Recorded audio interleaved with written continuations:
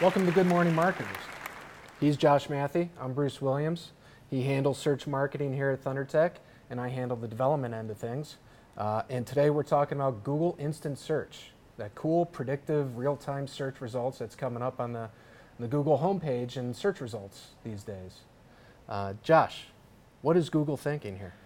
Well, what they're really thinking is that the entire point of a search engine is to get information to a user as quickly as possible and as close to exactly what the user is looking for as possible. So by creating instant searches, they're kind of eliminating the middleman, and it's a couple seconds here and there, but they're getting results to a person faster, and they're working to update and revamp their suggestion feature to provide a more valuable experience to help predict what you want. Interesting. And how do they determine, or do they even possibly filter that predictive search?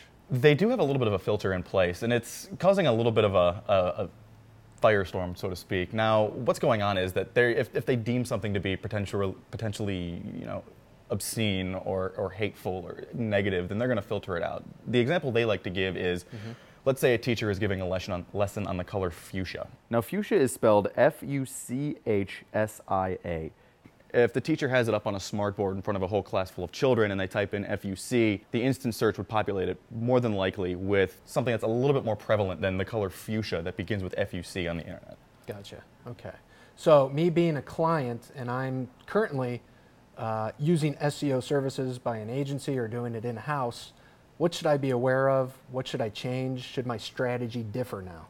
What you should really be aware of is that you have the possibility to reach the user before they even know that they're looking for you. And so if somebody has this very broad key phrase, such as marketing, and ThunderTech were to appear for marketing, then we would help reinforce in their minds that, well, they know marketing. And then they type in marketing firm and they see us again, then marketing firm Cleveland and marketing firm Cleveland, Ohio, and they keep seeing us over and over.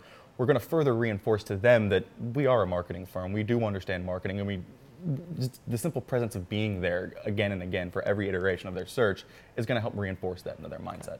So with search, don't abandon, throw up your arms and say, I give up. What do you suggest? Don't abandon. Get a little bit more serious about it, because the more broad keywords that you can get are going to help you out even more now than they used to. Okay. Now, on the flip side, paying for my results or rankings, how does this change things for pay-per-click?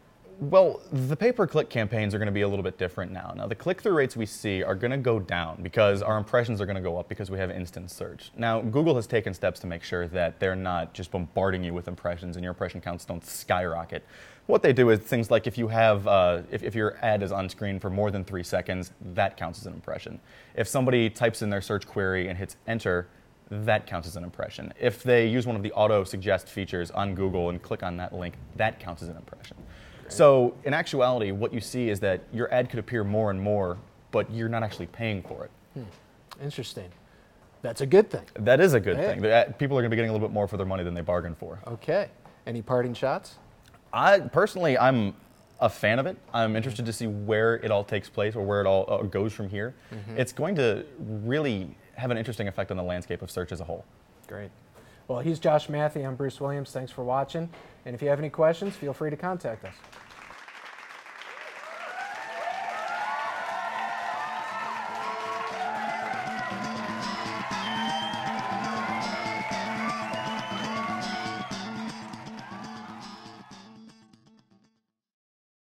Maybe in puppets we can talk about lolcats. Oh, sock puppets next time? People take us more seriously. There you go.